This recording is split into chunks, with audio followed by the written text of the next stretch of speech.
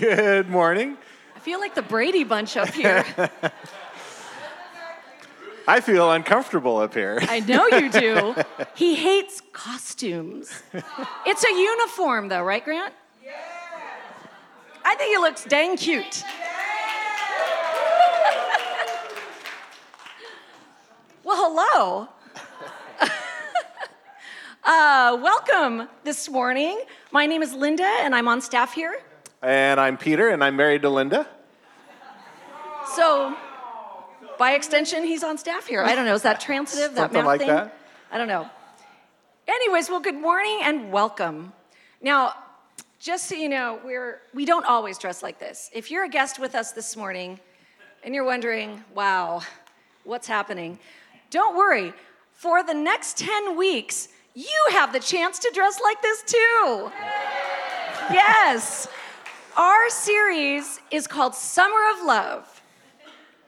Yes. And it's going to be a fantastic series based in Jesus Loves Me, This I Know. We're getting back to basics. And anyways, feel free to wear your craziest 60s outfits over the next 10 weeks. Do any of you have 60s outfits? That's all you have? All right. I've got one word, Amazon. We are excited to be here today. We're excited to just be together to worship. And we have a mission here at New Song. Our mission is that we wish to be transformed by the Holy Spirit to follow Jesus, love people, and do good, right? Amen. And so everything that we do, including this kind of silliness, has to do with that mission statement. And love is built right into our mission statement. We want to love people. And I think that we're going to, over the course of the next 10, 11 weeks, we're going to hear a little bit about that and understand what Scripture teaches us about love. So I'm looking forward to that. If you happen to be a guest with us today, we're really excited that you're here. And we love you too. And so we would ask that if you have a chance to fill out the little connect card that's in the seat pocket in front of you, that'll give us a chance to just kind of get to know you a little bit better. And that's really what we're interested in accomplishing today. So if you think of it, fill one of those out. That's right. Now, this Wednesday, we are starting small groups again. Yeah, they're very, very fun. So we are going to gather starting this Wednesday, 6:30 to 8 p.m. We're going to, part of that getting together is kind of recapping what you heard today, chatting about it, asking questions, things like that. It's going to be great, and it's just a really fun time. That will go on through the length of the series, correct? Yep. All right. So if you would like to sign up for this, there is a clipboard right outside the doors that you can sign up this morning on your way out. So highly encourage you to do that. It's also a great way to meet people and connect with people. There's so many times when there's people that have been here forever, and they go, okay, how are you new? I don't know you. So this is a great chance for you to meet people. And if you have a middle schooler or high schooler, they meet during the same time. So drop them off, come over, be a part of the small group, then go back and pick them up. You want to pick them up. Please pick them up. All right. Men, here at New Song, we have a fairly regular opportunity to get together and do some male bonding. We do that at the Glendora Marketplace, which is just down the road here. It's really kind of a cool atmosphere for doing that. We're in a place where there's food and drink and just good things to enjoy together. So if you are interested in that, the next one that we will be doing is when? I don't see. There it is. All right, July 23rd. So that's next Sunday at 5 p.m. So please feel free to come out and join us for that. We'll remind you again next Sunday, but it's very casual. And every time I go to one of those, I meet someone new and get to know something new about someone, even sometimes learn something new about somebody I've known for a long time. So that's all. It's always kind of interesting to see how that works. Yeah. Now, you probably got an email over the weekend, a very exciting email. Very exciting. You're wooing already, and I didn't even say anything. That's how exciting it is. We have hired our new student ministries pastor. We are super excited. His name is Stephen Menzies. There they are. Look how cute. Could we have hired a cuter couple to lead our youth group? I think not. Anywho, Stephen is our students ministries pastor, and Jess is his fiance. Yes, so we are really excited, and the way that we always like to, initiate our new staff members is throw them into a beach trip with middle schoolers and high schoolers. So that's what he did on his first day. He went to the beach, and there's some pictures right there that shows you he was there. Yep, volleyball. What else we got? I don't know. Scrapbooking here. And then Friday he came. Oh, there you go. Stealing the show, Grant. There you go. Oh, that's fun. I'm just going to let you all take this in for a minute. Good How many stuff. did we have, Stephen? 17? Yeah. Yeah. It's fun. There they all are eating ice cream. Fun. All right. Well, then on Friday, we do something called Fridays at the Trides once a month, and it's a pool party. And again, Stephen was right in there. So anyways, say hi to him, introduce yourself to him. But next Sunday, we are going to do the official hello. So, we'll look forward to doing that with you next Sunday. But Stephen, just raise your hands so people see who you are and where you are. All right. All right. And we want to also just acknowledge here at New Song that we are a community of prayer. And so we want you to know that we have people that are committed to praying on a regular basis. I'm on a list that receives text messages and emails about prayer requests. So every time I see one of those, it's a great reminder to me to lift up some people at New Song that need prayer. And if you need prayer, there's a couple of ways that you can let us know that. There's a place you can put that in on the website, but there's also a card in front of you that says pray on it. And so if you have a prayer request that you'd like to just share with us, that's a great way to do that. You can do it anonymously. You can do it with your name, either way. But we would just really appreciate the opportunity to lift you up in prayer. That is an important part of what we do here as a community at New Song. Also in the seat pocket in front of you is an envelope that says give on it. Giving is not obligatory. It's not obligatory here at New Song, and it's not obligatory as Christians in the Christian faith, but it is something that is a demonstration of our love for God. It's a form of worship. And so we would just encourage you to consider how you might be being led by God to participate financially in His kingdom. And again, that kind of ties right back into our mission statement. We're here at New Song, we are living that mission statement out and trying to connect with our community and show people that we love them and follow Jesus in that process. So giving is something that is a way that you can connect with that, and we just I would encourage you to consider how you might do that today. So would you just join me in prayer as we prepare to invite Grant up here? Heavenly Father, God, we are thankful for the ways that you show yourself to us here in this community in San Dimas. God, as we look around us and see just the excitement in the youth group as they're spending time at the beach, and God, the thankfulness that we feel for our new staff member. God, there's just so many things, so many different ways that we see you working. And Father, I pray that as we move into this new series, God, that you would really give Grant and our teaching team wisdom in teaching us from your word as we look at this Summer of Love series. Father, I pray that you would use the finances that come in through giving here at New Song.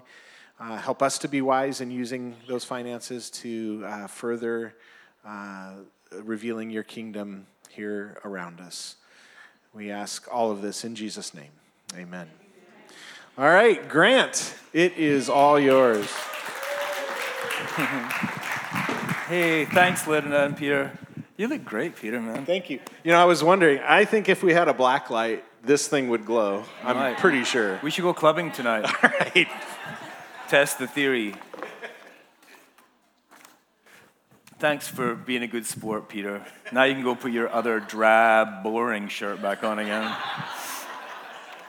No, but really, I just think it's, something through the pandemic that my wife and I said a lot. We've got to choose joy as often as possible.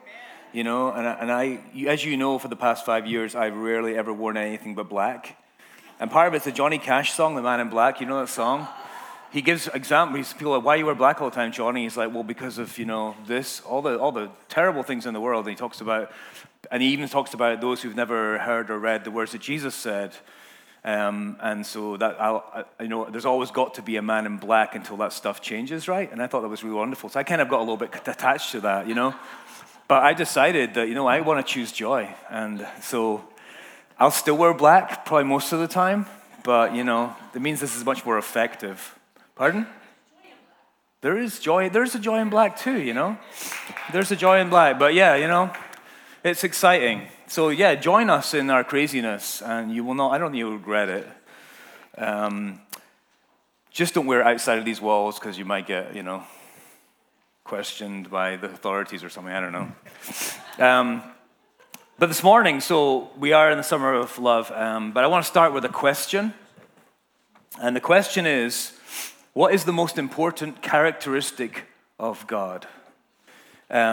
So we lived in Orcas Island, as you're probably tired of hearing about, but, it was 10 years of my life. And so, we all have times in our life where a lot of stuff happened, and you did a lot of growing up or just growing, whether spiritually or, wrinkly-wise and all that stuff, or white hair. I did a lot of that kind of growing there. And this was a favorite question of a woman whose name was Rosa Montgomery. I got a picture of her here with Kira when Kira was a little lass.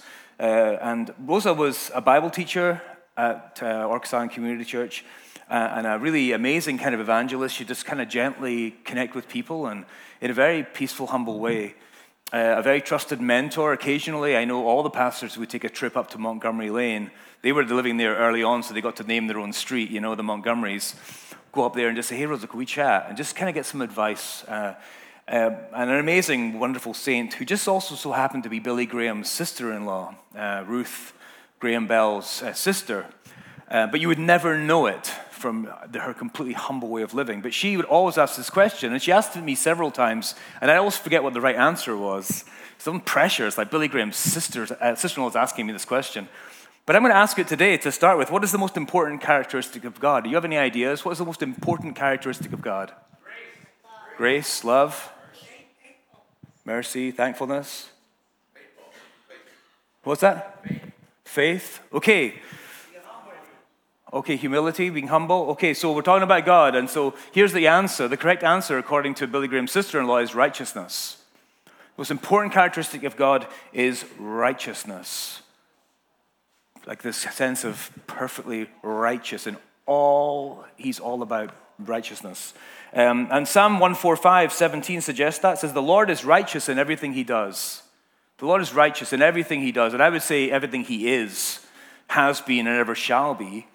But it feels like a trick question, doesn't it? Because I just said we're doing the summer of love, and then I'm asking you what's the most important characteristic of God, and it's like, love? Wrong. But the thing is, though, because God is righteous, God is love. Because God is righteous, he is love, and he loves. It is a matter of debate, about what his most important characteristic is, but I do think righteousness is a great answer. But I believe that it's actually in the love of God is the place where God connects with us. It's in his love, his characteristic that he is love, and one who loves, that he reaches out to us, that he finds us, that he brings us, that he keeps us, is by his love. That's the place where God connects with us. For example, John 3:16, one of the most well-known verses in the Bible, except for thou shalt not judge, is apparently overtaken it. Reasons for that probably. God so loved the world that he gave his only son so that everyone who believes in him won't perish but will have eternal life.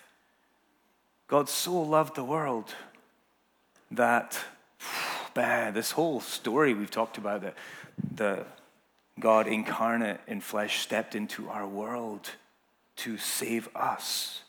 Not that we were moving towards him, but that he was moving towards us and still is today.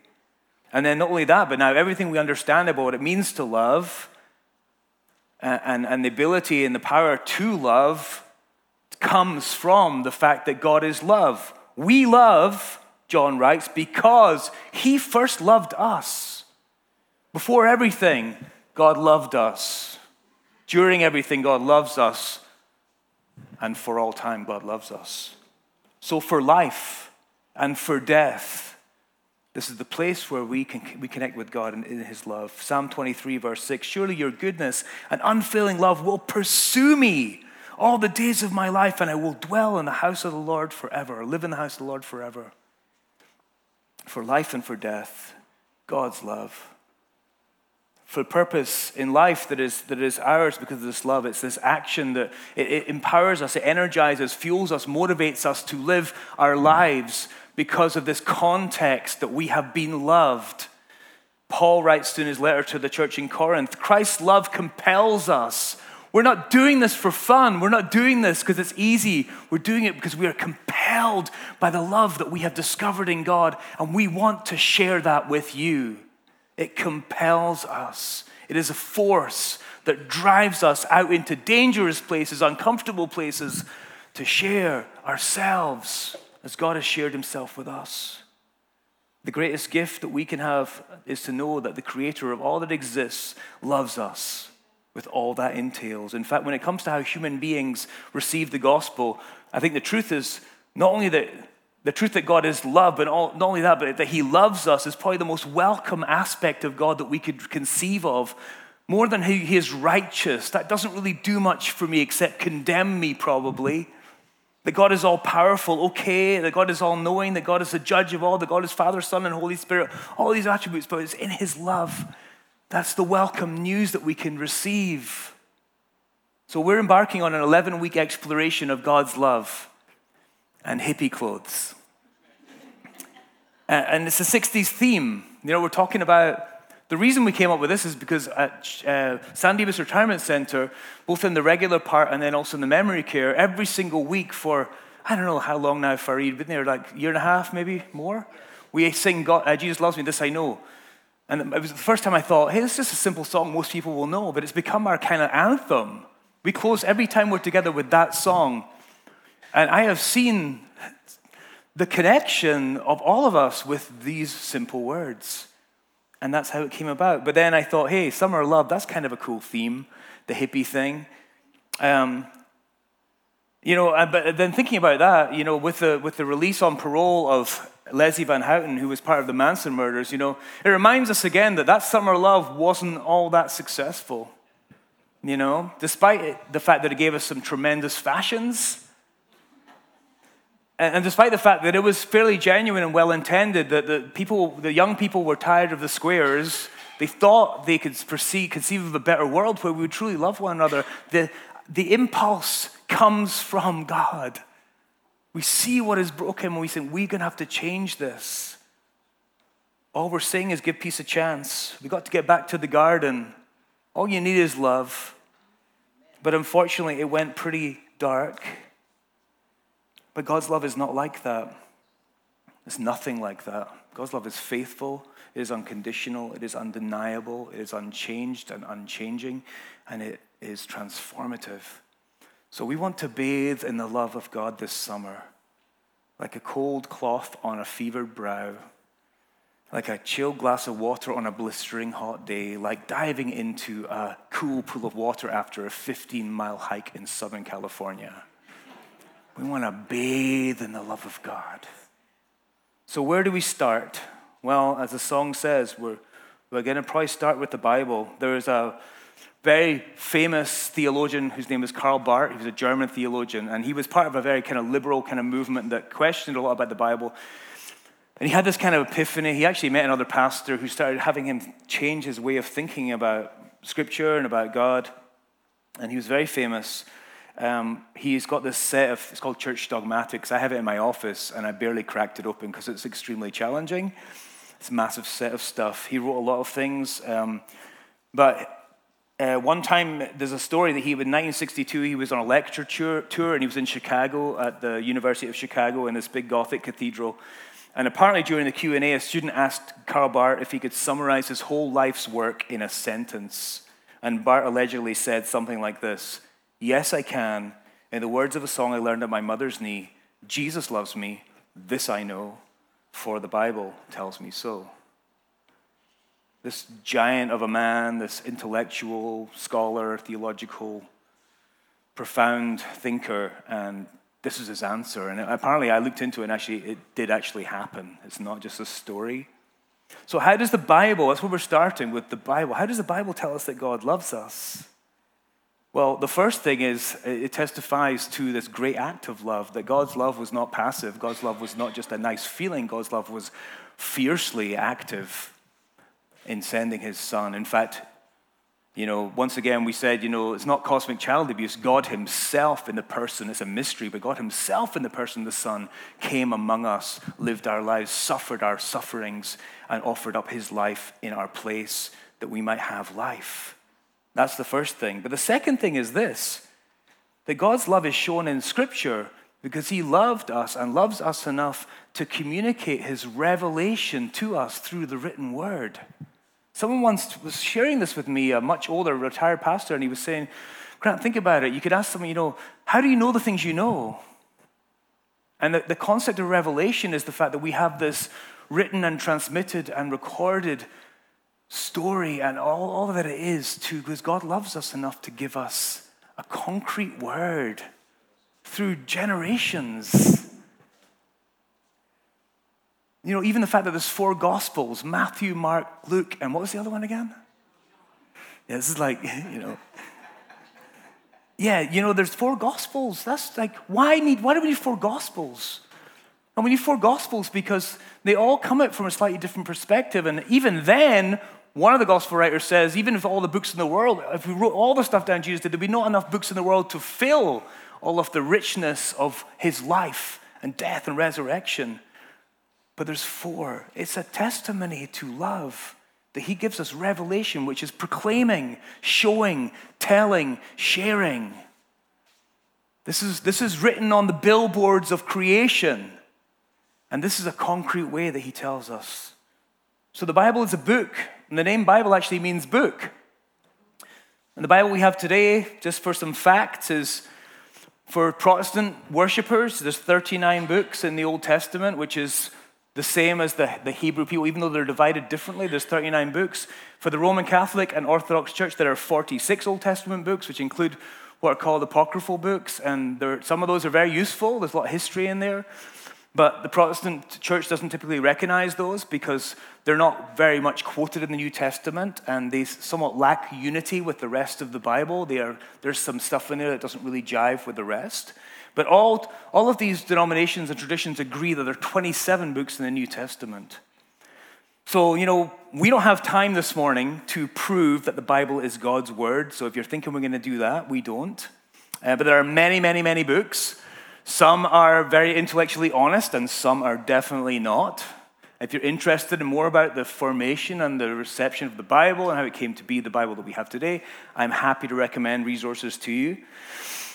But there are some things about the Bible that make it unique and that cause me, at least myself, to be kind of in awe. And the reason why I have come to put my belief in this is somehow it's going to be transformative for me. It was 1,500 to 1,600 years in the making with an estimation of about 40 different authors throughout all of that time. editors, it was edited, it was people collecting writings together and sharing them for various reasons to encourage or challenge God's people. It contains so many genres of writing. It's got history, prophecy, poetry, family records and genealogy, letters, sermons, stories, collections of wise sayings. But the overarching story of all of this variety is about the story of God's redemption, the story of God's love in action to redeem to himself all of his creation through Christ. There is an incredible unity of message from start to finish. And there's not only that, but there's this persistence of transmission. It has been transmitted through time. So we have two testaments. We have the Old Testament. The Old Testament, really, if you think about it, is the testimony of people who were either encountered or were encountered by something otherworldly, something supernatural that they came to know as Creator, Lord, Savior, authority, and protector. And the New Testament is the testimony of a once dead man who came back to life and transformed the world and the people who witnessed his life, death, and all that followed after his resurrection. 2 Peter, verse 16, Peter in his letter, Peter, eyewitness to these events. Peter the rock, who denied Jesus, a human being like us. He wrote clearly to his friends, he said, "For we did not follow cleverly devised myths when we made known to you the power and coming of our Lord Jesus Christ, but we had been eyewitnesses to his majesty." Eyewitnesses. Some people say, the amount of copies and things and documents we have of this testimony of these people is ridiculously huge. And the next best one is something like Aristotle's stuff, and there's like 46 copies, but we have no doubt in believing some of these other historical facts and figures. But that's not really the time for this morning. One thing I want to say, though, is throughout the history of the Bible, there have been many different ideas about how it came to be and how to understand it and engage with it. And that's a good thing. It did not fall complete out of the sky. It didn't just go, oh, look, what's this? Oh, Bible. It is a rich history, a messy history, a complicated history. And we have a belief here at New Song Church, as it says on that wall, that we want to be in essentials unity. So we got to figure out what that is. By the way, in the new year, we're going to take a stab at all of this stuff and talk about what makes us distinctive, perhaps. In fact, that we're not a denominational church. We have a very large sense of the Christian tradition, but we do believe in the essentials. We'll figure out those. The second thing is non-essentials liberty, and all things love. Hey, there's that word again. Ooh, what, that wall and that wall. That's pretty good. That one too. It's because someone spray paint love on that sign, it's missing something. And I didn't even think about that till now. Wow. Maybe it's important, this love thing. So what it's called is called the Great Tradition. The Great Tradition. It's this thing that's been Christian throughout the history of Christianity. But one of the greatest sources of disagreement of people who have tried to figure out this whole thing is the question of whether the Bible is a divine document or whether the Bible is a human document. And there's been this balance between it's a human document, it's just a collection of people who felt inspired, but it's not inspired, or it is a supernatural document. As people actually say about the Quran, many Muslims will say, unless you read it in Arabic, you cannot understand it. It cannot be translated. It is, in some ways, a magical book. And there's been this disagreement. And I think in terms of essentials, if we want to think about Scripture, I think we have to understand something, and it kind of bears, it's in relation to who Jesus was. That's also been a debate. Was Jesus was he more God or was he more human? And our orthodoxy tells us that Jesus was both 100% human, with everything that means, and also 100% God, with everything that means. Therefore, he is love. But also it tells us that in being 100% human, he emptied himself of all of the rights and the privileges of the power of God, and he received in moments the power of God to carry out his work and all that kind of thing. But he remained God in human flesh. And I think that goes really well for Scripture. Scripture is both 100% human. People wrote this stuff. And it keeps their writing personal. I bet you, some of you can find a note in the house so you know which member of your family wrote it. Bad spelling, bad grammar, or just the handwriting. People have explored the writing and they go, wow, Paul writes with a particular distinctive sense that he is Paul. Peter does the same, James does the same. And the Old Testament has many signifiers that there have been many different people who have written these things, and they're fully human. Not only that, but it keeps its cultural context. They don't write about the internet. They don't write about dry shampoo. That's a Melody thing. She's not here. She would have loved that one. But not only that, in some way it is also fully God's domain. He inhabits this in a particular way. Again, Paul wrote to his friend Timothy, from infancy you've known the Holy Scriptures, which are able to make you wise for salvation through faith in Jesus Christ. There's a purpose. All Scripture is God-breathed and is useful for teaching, rebuking, correcting, and training in righteousness, so that the servant of God may be thoroughly equipped for every good work. That concept, God-breathed. The second one, Peter writes to his friends, first of all, you must understand this, that no prophecy of Scripture is a matter of one's own interpretation, because no prophecy ever came by human will, but men and women moved by the Holy Spirit spoke from God. And that leans a bit more maybe to the divine side, but men and women, many of them had no idea what God was doing with these things. Just as in human life, I walk out the door and I see someone and say hi and I buy this and I do that.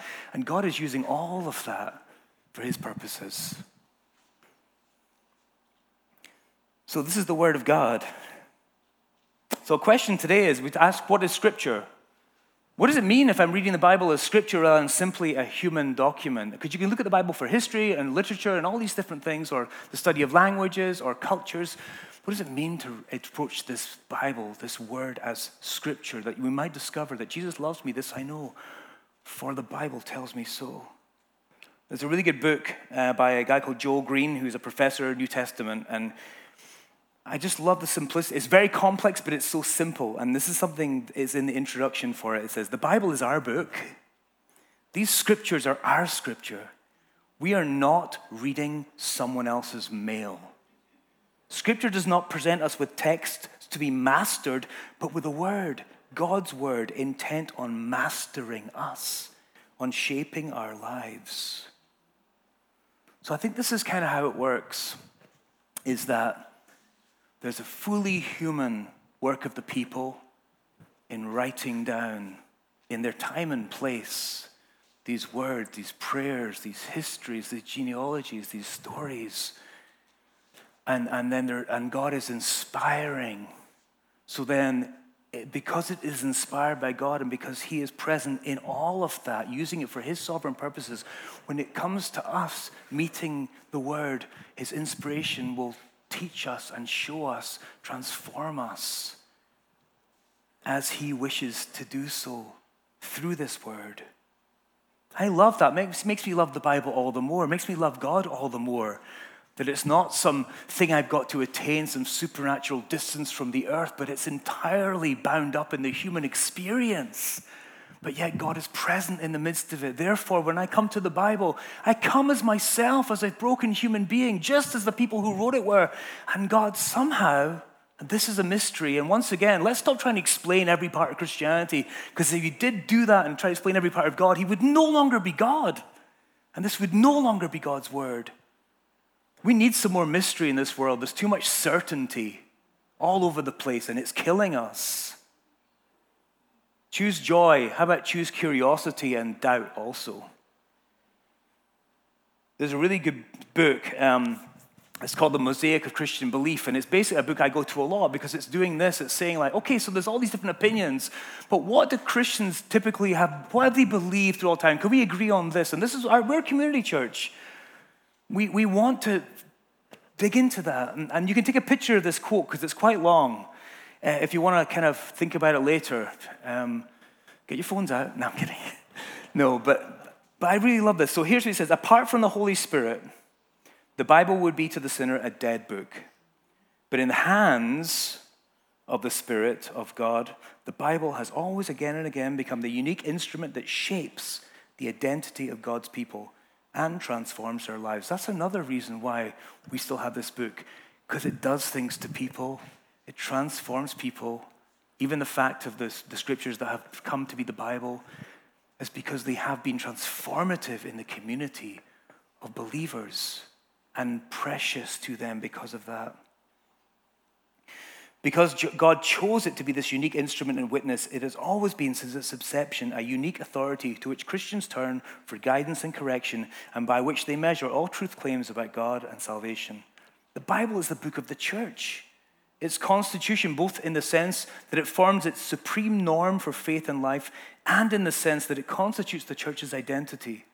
The Church of Jesus Christ lives from and according to the Bible without treating it as a dead rule book or a mere book of information. The Bible is not like a phone book or a science textbook. It is a witness to God and channel of God's transforming presence. It is a living book.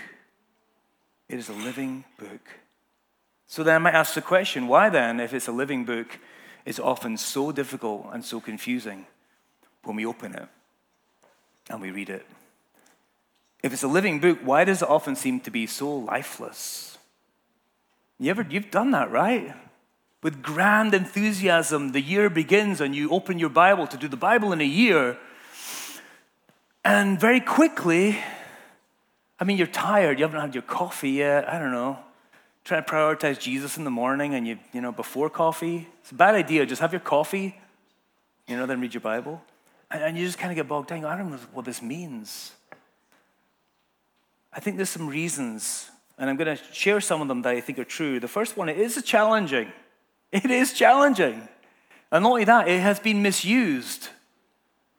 Some people have a really bad reaction to the Bible because all it's been for them is a stick that people have repeatedly smacked them over the head with. Well, the Bible says this. And the Bible says that. So the first thing, it's challenging, it's true. Once again, Peter said, our beloved brother Paul. I love that Peter refers to Paul in one of his letters. Remember, these are letters that people were writing to their friends. And then God brings these together to be a word to us. But our beloved brother Paul wrote to you according to the wisdom given to him. Speaking of this, as he does in all his letters, there are some things in them hard to understand. No kidding, Paul. Which the ignorant and unstable twist to their own destruction as they do the other scriptures. It's not simple. I don't want it to be simple. I've discovered this amazing concept of Jesus' life that he said really complicated things. And the question was, couldn't you have been clearer, Jesus? But the pattern that you see is he says something that is a bit opaque and a bit difficult. And some people come and say, what did you mean by that? And then he shares more with them. There's this drawing into curiosity. And I think that's what Scripture can be like. But in our culture, we don't like that. Jesus says, seek and you'll find. Ask and you'll receive. Knock and the door will be open to you. But we want it now. We want it our way. We want it now. We are enculturated to believe that it should be instant. The Dummy's Guide to the Bible, right? Just tell me the stuff so I can get on with the rest of my life. But it draws us into curiosity and wonder. The second thing, as I said, it's been misused. Scripture is so powerful. I went through the Northern Ireland troubles when I was a kid, when people were getting, murdered. And it was all about Protestant Catholic, and it was cloaked in religious piety, but it was not. It was political, but the Bible was a powerful tool to get people to do wicked things. The Bible supported so many things. Slavery was what it says here in the Bible. Patriarchy, racism, sectarianism, war, extreme nationalism, justification to hate or reject other people has been found in the Bible, and it puts some of us off. I don't even open that stupid book. It's evil. It's damaging. Second thing, so first thing, it is challenging. So good news, you're not alone. It's difficult, right? Second thing is this, unfamiliarity. We never read it. Oh, the Bible's hard. When last time you opened it? Don't remember. I was thinking about this. It's like healthy food, you know. I'm actually on a bit of a health kick right now. Can you tell? But we're doing a couple of things. One thing was doing the 16-8 fasting thing, which is complicated, but and eating healthier food. It tastes awful. I want non-healthy food. But the Bible's really like that.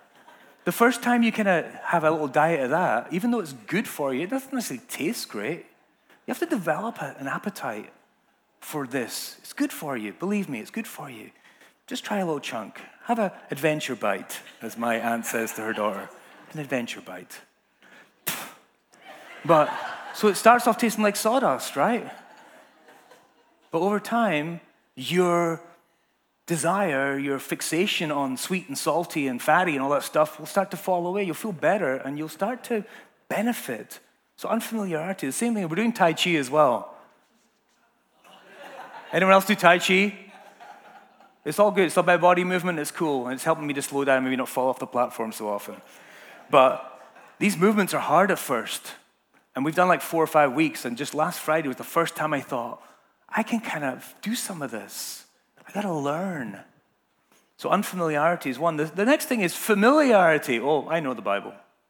You know how people I've met who are like, oh, yeah. Or you're in Bible study and they're just always the first to tell you what it means. I'm like, hey, slow down, buddy.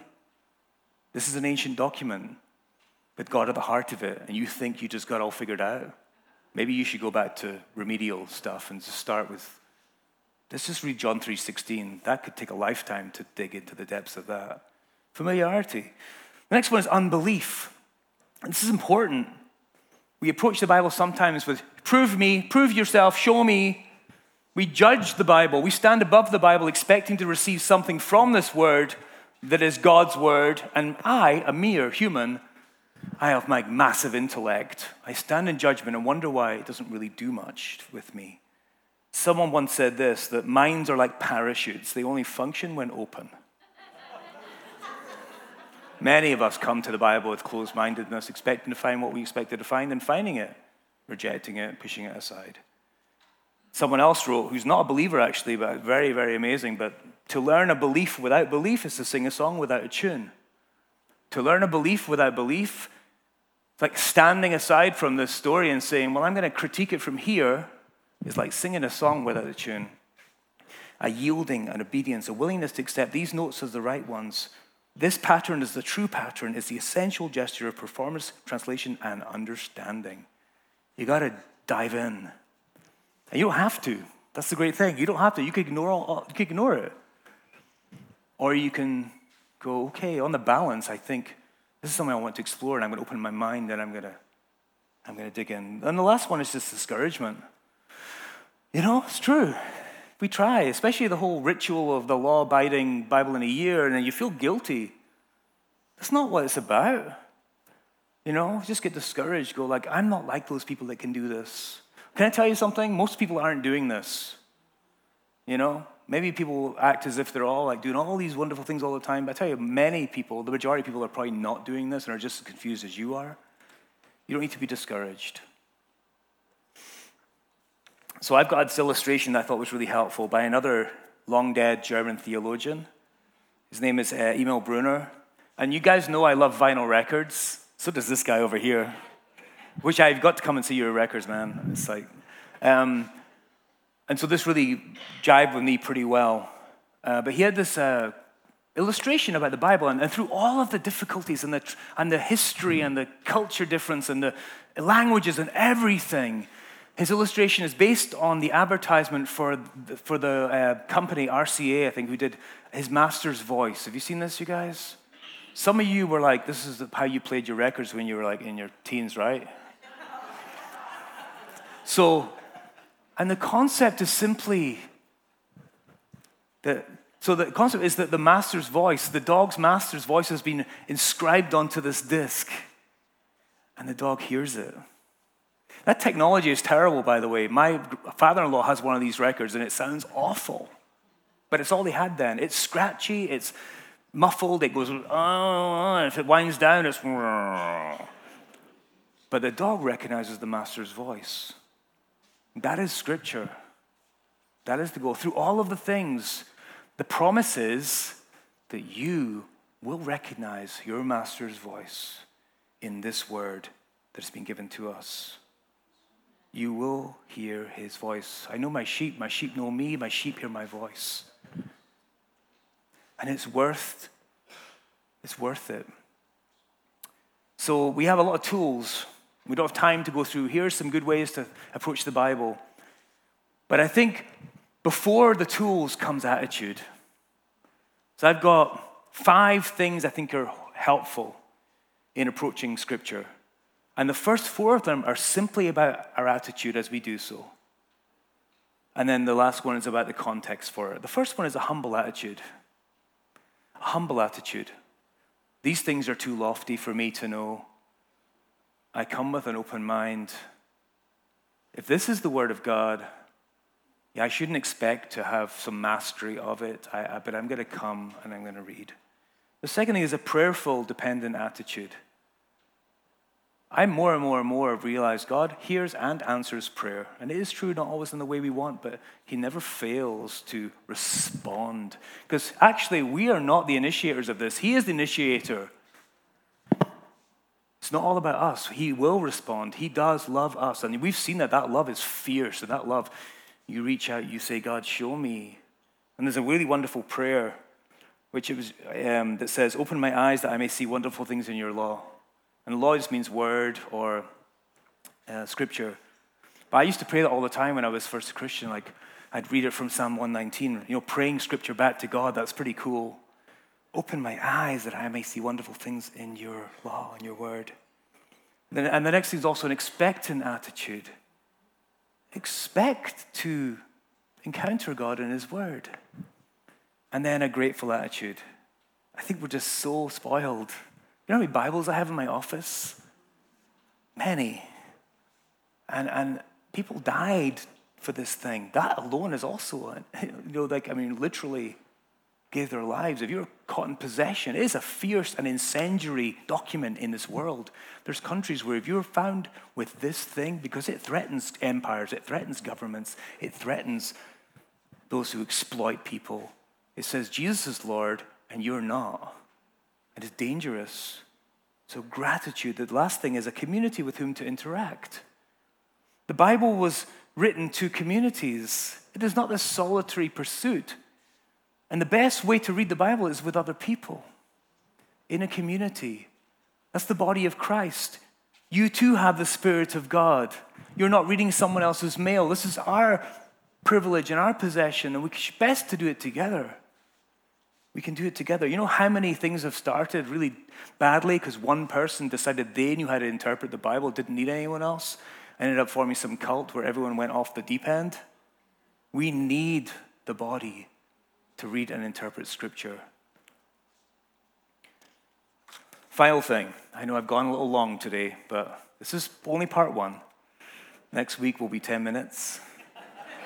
Because it's only about the Old Testament, and that's easy. So last thing is, how might we know if we have approached the Bible as Scripture? How might we know that my form of connection with the Bible, or even evaluating what we see in the culture when politicians spout Bible verses or when Christians online spout Bible verses, how can we maybe evaluate whether they're engaging with this in this humble, expectant, prayerful, grateful community attitude? Well, the Bible will tell us. The first thing is Jesus elevated and worshipped, or people elevated and worshipped. Is Jesus elevated and worshipped? Jesus himself was meeting with these disciples after he rose and said, and beginning with Moses and all the prophets, Jesus explained to them what was said in all the scriptures concerning himself. Jesus said, this is all pointing to this, guys. The second thing is, are people set free from their guilt and shame? Or are they given more guilt and shame and isolation? Or are they set free? Are they initiated to a deeper relationship and purpose for and within God's kingdom on earth? Are they invited into community in a meaningful way as themselves, human beings with all their flaws? Jesus said, if you hold to my teaching, you're really my disciples, then you will know the truth, and the truth will set you free. And there's hard truths, and there's really wonderful, beautiful truths. What is the fruit of the interaction? What fruit is coming out of someone's interaction with Scripture? The fruit of the Spirit is love, joy, peace, forbearance or patience, kindness, goodness, faithfulness, gentleness, self-control. And then the last thing is two things. Does it serve as a universal invitation to all people of all tribes and tongues and nations, or is it just one particular group that we're inviting in through this interaction with the Word? Does it promote this unity among and the diversity of God's people? Does it promote that? Does it value that? Does it say that's wonderful that we're very different from each other and that our head is Christ and we're a diverse body, functioning, strong? Colossians 3, that here there's no Gentile or Jew, circumcised or uncircumcised, barbarian, Scythian, slave or free, but Christ is all, and is in all of these diverse people come, not because they're suddenly going to all believe the same about all the things that they can believe in, but because they have found the love of God and they're sharing it with one another. What I was going to do next was lead us all through a Bible study, but I figured we wouldn't have enough time, and I was right. But the last thing is this. Outside in that corridor, there's a little shelf, and I'm interested in books. So there's some various Bibles. There's a Samoan Bible. There's a Scots language one. There's a Gaelic one. There's a Hebrew text, so you can see what Hebrew looks like. There's a Greek one. There's a one from like 1700s kind of thing, where all the S's look like F's. Check that out. But there's one other Bible out there, and it's my Bible from when I was a child, my first ever Bible. And it has a little inscription from my mom. It has a little card where I really badly signed my name to say that I wanted to follow Jesus. And I came to faith when I was like 13 or so, and it was magical, it was wonderful, it was profound, it was powerful. I was excited. And I had that Bible for a while. There's all kind of things underlined in there, like when God convicted me of something, I was kind of, ooh, underline that, or when I was encouraged. I was so excited. I had my little highlighters and my pen, and it was so good. Well, then the church that I was in when I was like 14 or so, the adults, the responsible ones, had an argument in the church, and that church split because they could not reconcile, and I was cast out. Okay, and I didn't go to church for a long, long time. And since that time, there has been many Bibles in my life, and there's been many, many challenges, and people have let me down. And sometimes years of not reading the Bible, not cracking open a Bible. But the one constant is the one to whom the Scripture points, who never, ever left me. He never, ever left me. The Word of God, to whom the Scripture points, has promised He will never leave us or forsake us. It's not about reading the Bible, it's about a hunger that we have as human beings to know that we're okay, that we are not alone, and to find a new community and a new way of being and understanding ourselves. And this is what Scripture points to. We don't worship the Bible. We worship the God who loves us enough to give us revelation. And we do it together over our whole lives. We open the Bible and go, wow, I never saw that before. I never understood that before, but that hits me right now in my life. I'm going to invite Ben to come up, and we're going to go into communion now, which is, as we say, a chance to respond, to put feet to what maybe our hearts are doing. And it's about an invitation to a table. And it's not based on your current perfection or your desire that you're gonna be perfect. It's based on a couple of things. It's based on admitting that we are human beings in need of grace, and that in some way we have encountered enough of this story, being moved towards some even small confession to say, I think you are the way, and I think I need you. I need you. I offer my life to you because it's always been yours. And if that describes you, if you're someone who is a Christ follower, or you're someone who would just want to pick up this path, this road, not knowing what it's going to look like, He's in charge of it, your transformation, then in your own time, come forward here or to the back and take a little piece of bread and a little cup.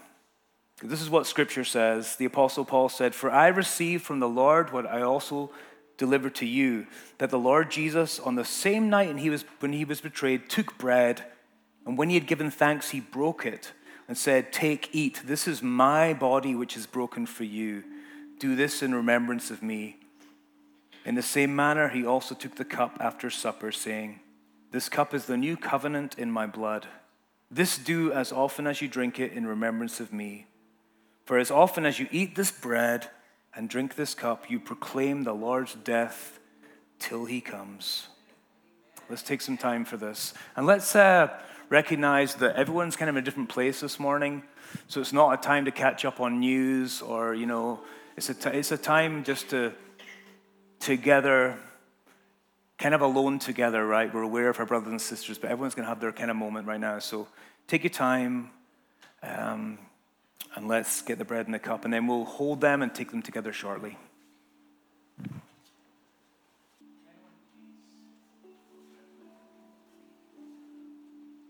If anyone needs served where they are, you can raise your hand and we will bring you the elements. You good? Okay.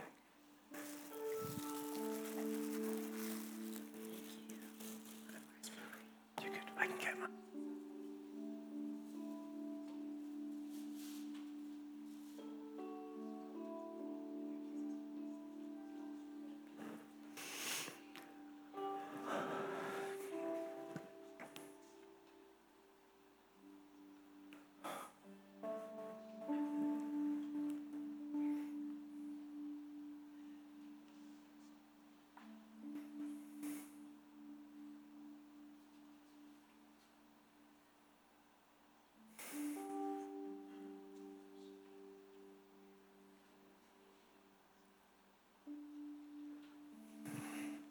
Once again, this is a mystery that we take earthly substances, things that basic, nutritious foods of the earth, grown in the ground because of the sun, the rain, makes bread.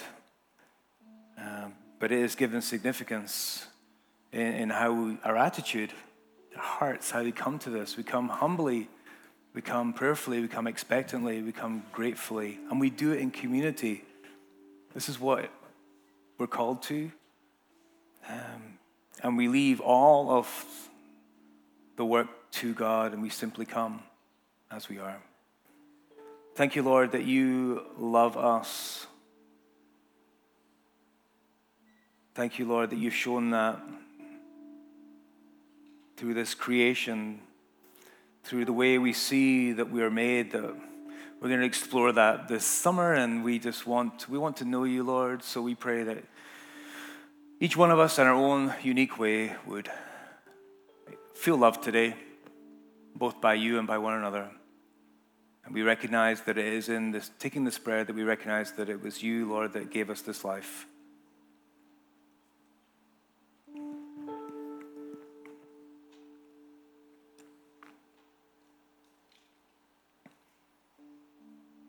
And we take this cup and recognize that our sins are forgiven. And there is no condemnation for those who are in Christ Jesus. And we know we'll go out into this day and we will misspeak and we will not have this perfect track record of living. But we are confident, Lord, that you have covered our sins. And not only that, but you give us the power to grow and to change, to live more in community and in sync with your Spirit. We take this cup. Amen.